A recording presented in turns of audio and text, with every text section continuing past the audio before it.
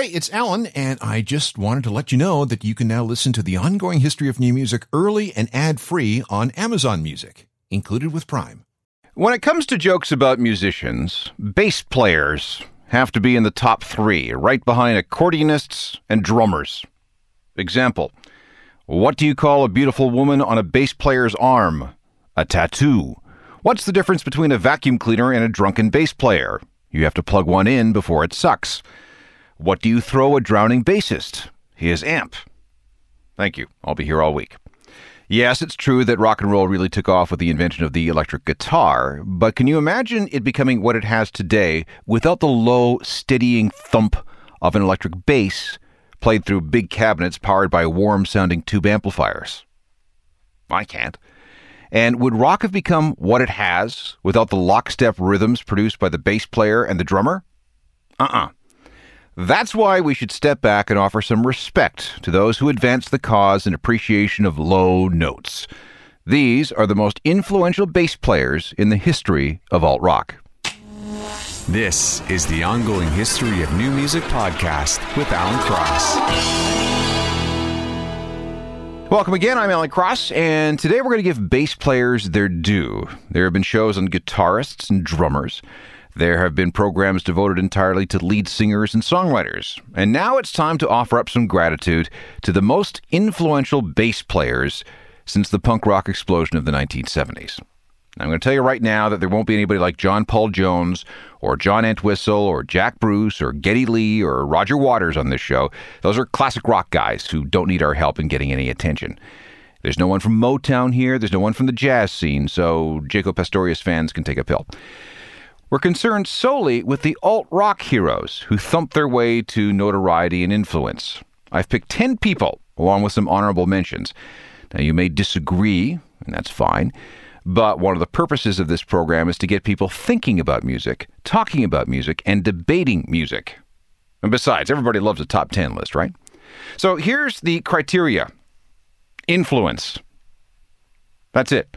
The people on this list may not be the most technically adept at their instrument, but they sure as hell inspired a hell of a lot of kids along the way. And that's why I want to start with one of the most primitive and most basic bass players in history, Dee Dee Ramone. This is a guy who took up the bass only after he and his new buddy John Cummings got drunk after work one day and decided to form a band. John, later Johnny Ramone, wanted to play guitar. And Douglas, that's Dee Dee's real name, took up the bass. That was 1974, and neither guy knew the first thing about music, but they didn't care. They just knew that they wanted to make it, even though they couldn't play a note on their new instruments. That was the appeal and the genius of the Ramones. They showed everyone that anyone could do what they were doing. All you needed was the guts to do it. Dee Dee became the main songwriter and the lyricist for the Ramones for 15 years. And yeah, his playing consisted of long runs of the same notes on his original Dan Electro bass. He later moved to a series of Fenders through this fat-sounding Ampeg amp. But, that didn't matter. It was his spirit that counted. And when a young, alienated, disenfranchised kid saw what Dee Dee was doing, well, that was all he or she needed.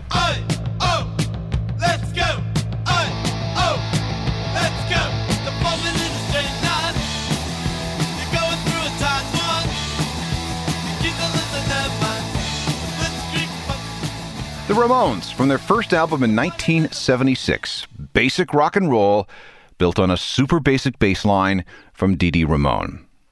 The second great bass player on my list also couldn't play when he joined his band. Paul Simonon wanted to be an artist, a painter. But when his friend Mick Jones offered to teach him how to play guitar if he joined his new band, Paul figured, why not? Punk was all about just doing it, and that's pretty much how he felt. However, Paul was a bit of a bust at the guitar. "This is too hard," he complained. So Mick said, "All right, well then get a bass. There's 2 less strings." So he did, and he had to learn on his own. In fact, when The Clash recorded their very first album in early 1977, Paul still really didn't know what he was doing. But by the time The Clash got to their third album, a little more than 2 years later, Paul was pretty proficient. He'd been absorbing the deep bass sounds he heard coming from the windows of new Jamaican immigrants. It was fat and warm and had a groove unlike anything that came out of Britain. This is how Paul came to write one of the best-known Clash songs, Guns of Brixton. You can crush us, you can bruise us, but you'll have to answer to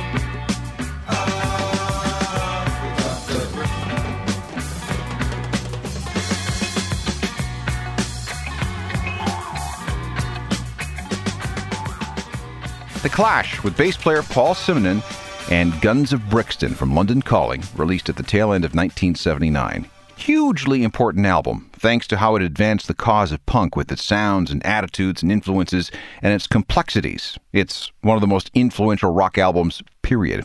And by the way, that's him smashing his bass on the cover of London Calling. Certainly one of the most iconic rock photos ever. As time went on, Paul's reggae and ska-influenced rhythms set him apart from most other bass players. And here's a little-known fact.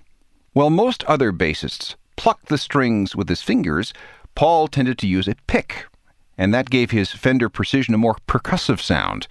And like Dee Dee Ramone, he preferred the warmth of big Ampeg amplifiers and cabinets. Peter Hook was another guy who got into music before he knew what he was up against. After seeing the Sex Pistols play in Manchester, he and his friend Barney decided that they could make that kind of noise too. Barney went out and got a guitar, and Peter found a bass. Neither had any money for an amplifier, so they figured out how to wire their gear through the tone arm of the turntable in a console stereo owned by one of their families. It was enough. Later, when Joy Division came together, Hooky, like all the other kids inspired by punk, just made it up as he went along. He didn't know what he was doing. He didn't know what he was doing was wrong.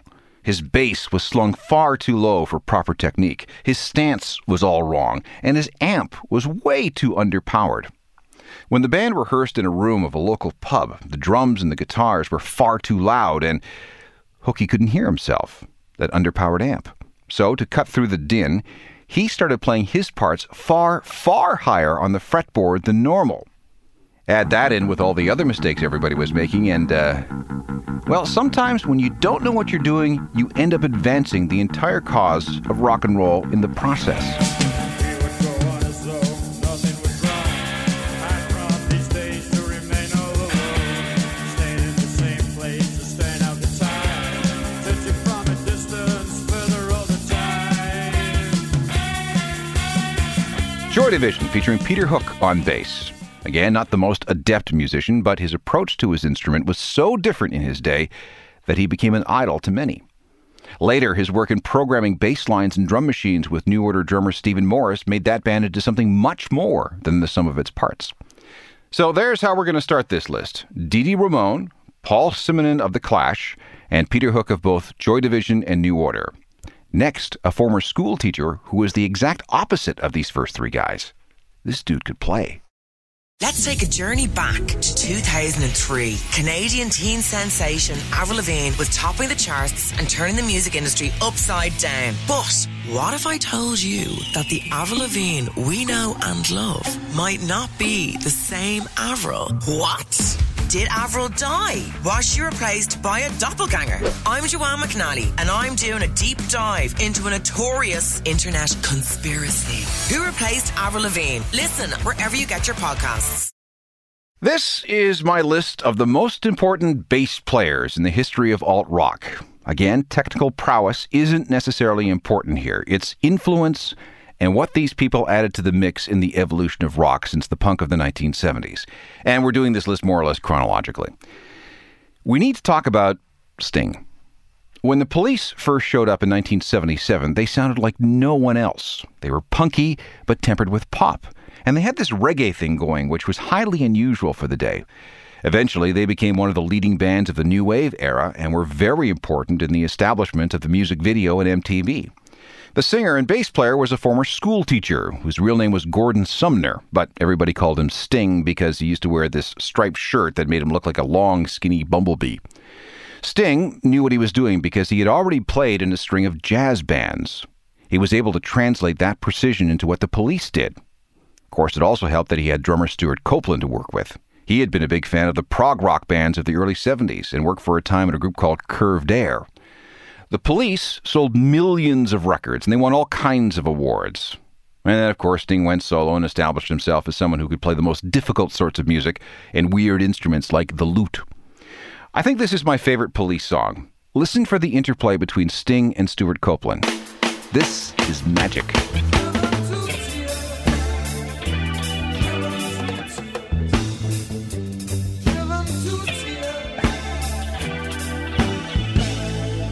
The Police from their 1980 album Zenyatta Mondatta and Driven to Tears. Amazing playing from everyone, including Sting on bass.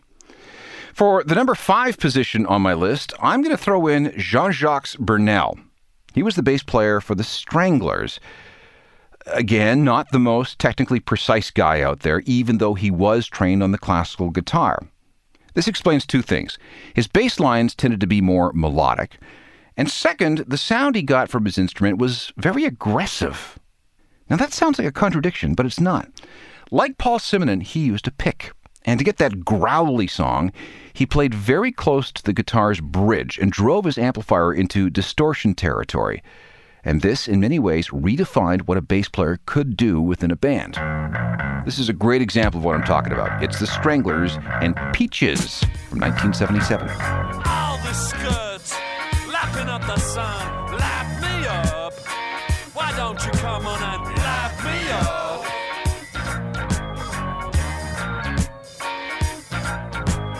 Walking on the beaches, looking at the beaches. The Stranglers, featuring bass player J.J. Burnel and Peaches from a 1977 album, Rattus Norvegicus. Okay, the first half of this list of great and important bass players is all men. Now, here's a woman who broke all kinds of stereotypes. Back in the 70s, girls were just supposed to sing. If they wanted to, well, they might strum an acoustic guitar.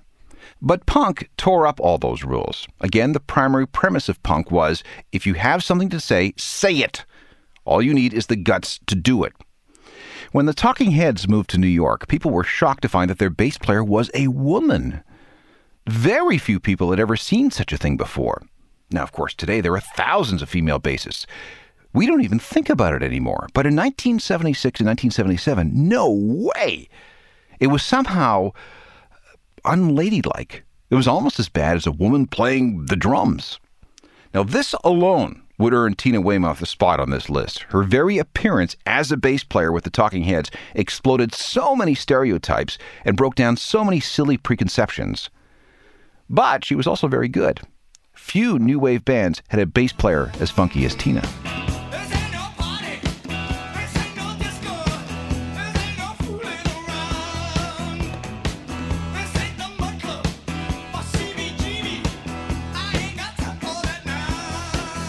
The Talking Heads and Life During Wartime, featuring bass player Tina Weymouth. Seems ridiculous to talk in those terms today, but she was one of the leading suffragettes for the cause of the female bassist back in the day. I mean, think of all the female bass players that have come since. Melissa Oftemar from Hole and the Smashing Pumpkins, Darcy Retzky of the Pumpkins, Kim Deal of the Pixies and the Breeders, Kim Gordon of Sonic Youth, Nikki Monager and Silver Sun Pickups, Sean from White Zombie. And a lot of that started when people first heard and saw Tina Weymouth with the Talking Heads. Okay, I'm going to throw a curve for person number 7 on this list. His name is John Wardle.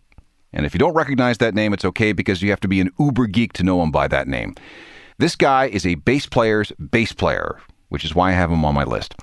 Professionally, he went by the name of Jah Wobble. He was one of the 4 Johns that hung out together in the punk days. There was John Lydon, who would become Johnny Rotten and then Johnny Lydon again. John Ritchie, who became famous as Sid Vicious. A guy named John Gray that we don't know anything about. And this John Wardle. The name Jah Wobble came early. It could be because of his playing style that some characterized as, kind of wobbly. Some say it was Sid that did that. When he was drunk, all he could manage was Jah Wobble. But whatever. There were too many Johns in the group, so calling one Jah kind of made things a little easier. When the Sex Pistols broke up, Johnny Lydon turned to Jah to be the bass player in his new group, Public Image Limited. It was a risky choice because Jah tended to be a little prickly. There's one story that he hated a particular drummer so much that, he set him on fire. Jah's playing was heavily influenced by dub that Jamaican style of playing that could be slow and low with a deep, deep groove. After leaving Public Image, he got deep into world music, long before many people, working with musicians from as far away as China. Actually, his most important work came in this area. People have sought him out to play on their recordings and for collaborations. He is very skilled, very versatile. And to think it all started as a bunch of thugs hanging out together. Here's Wobble with Public Image. This is from 1978.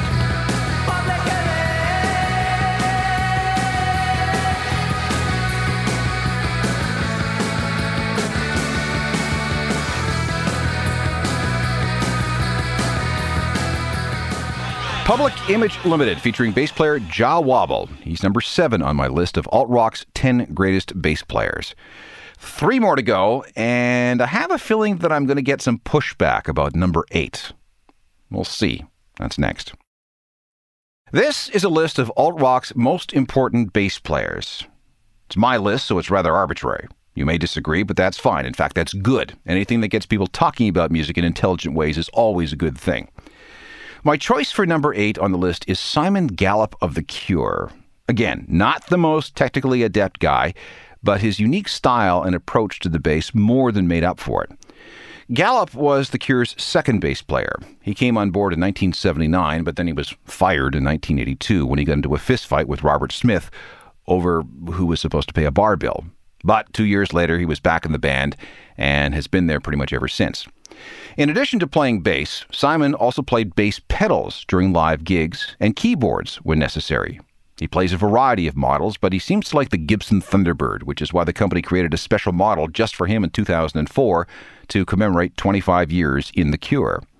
Now, of course, The Cure is one of the most influential alt-rock bands of all time, and the rhythm section, especially the bass, has been a big part of their most important songs, like this one from 1985. Waited hours for this. I've made myself so sick. I wish I'd stayed asleep today. I never thought this day would end. Never thought. The Cure, featuring Simon Gallup on bass. My pick for number 8 on this list of alt-rock's most important bass players.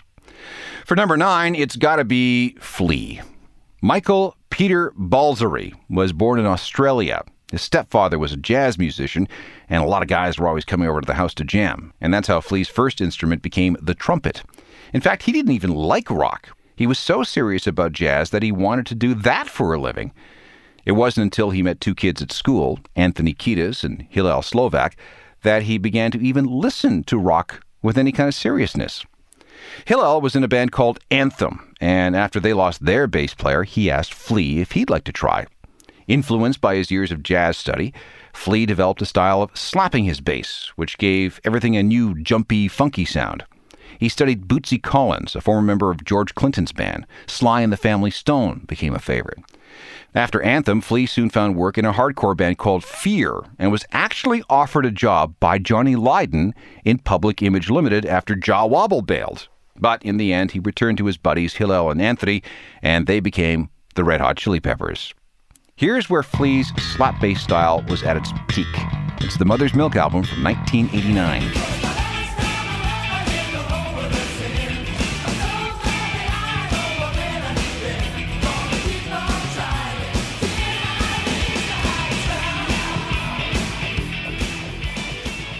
The Chili Peppers and Higher Ground from Mother's Milk.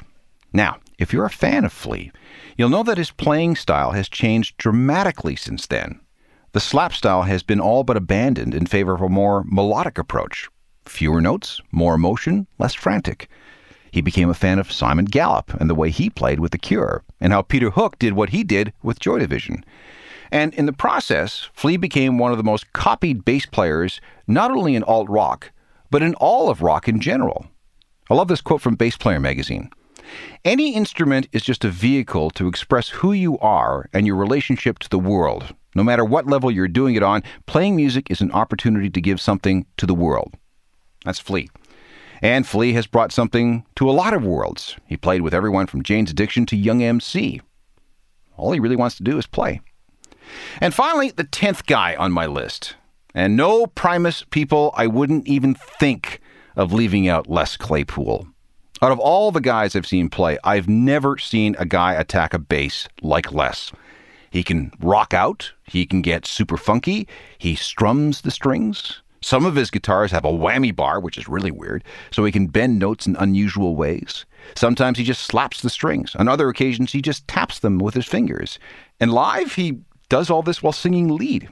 Sometimes the notes are pure. Other times they go through a series of processors and distortion pedals. Some of his guitars have the standard 4 strings. He also plays a 6-string bass when the need arises, or, if necessary, any variety of stand-up basses. Now, there's a story that says he was offered the job of bassist in Metallica after the death of Cliff Burton, but he didn't get the job because, and this is a quote, he was too good. This is my favorite Primus track of all time. It's from a 1992 album entitled Sailing the Seas of Cheese, and it features a great guest vocal performance from Tom Waits. Just listen to the technique.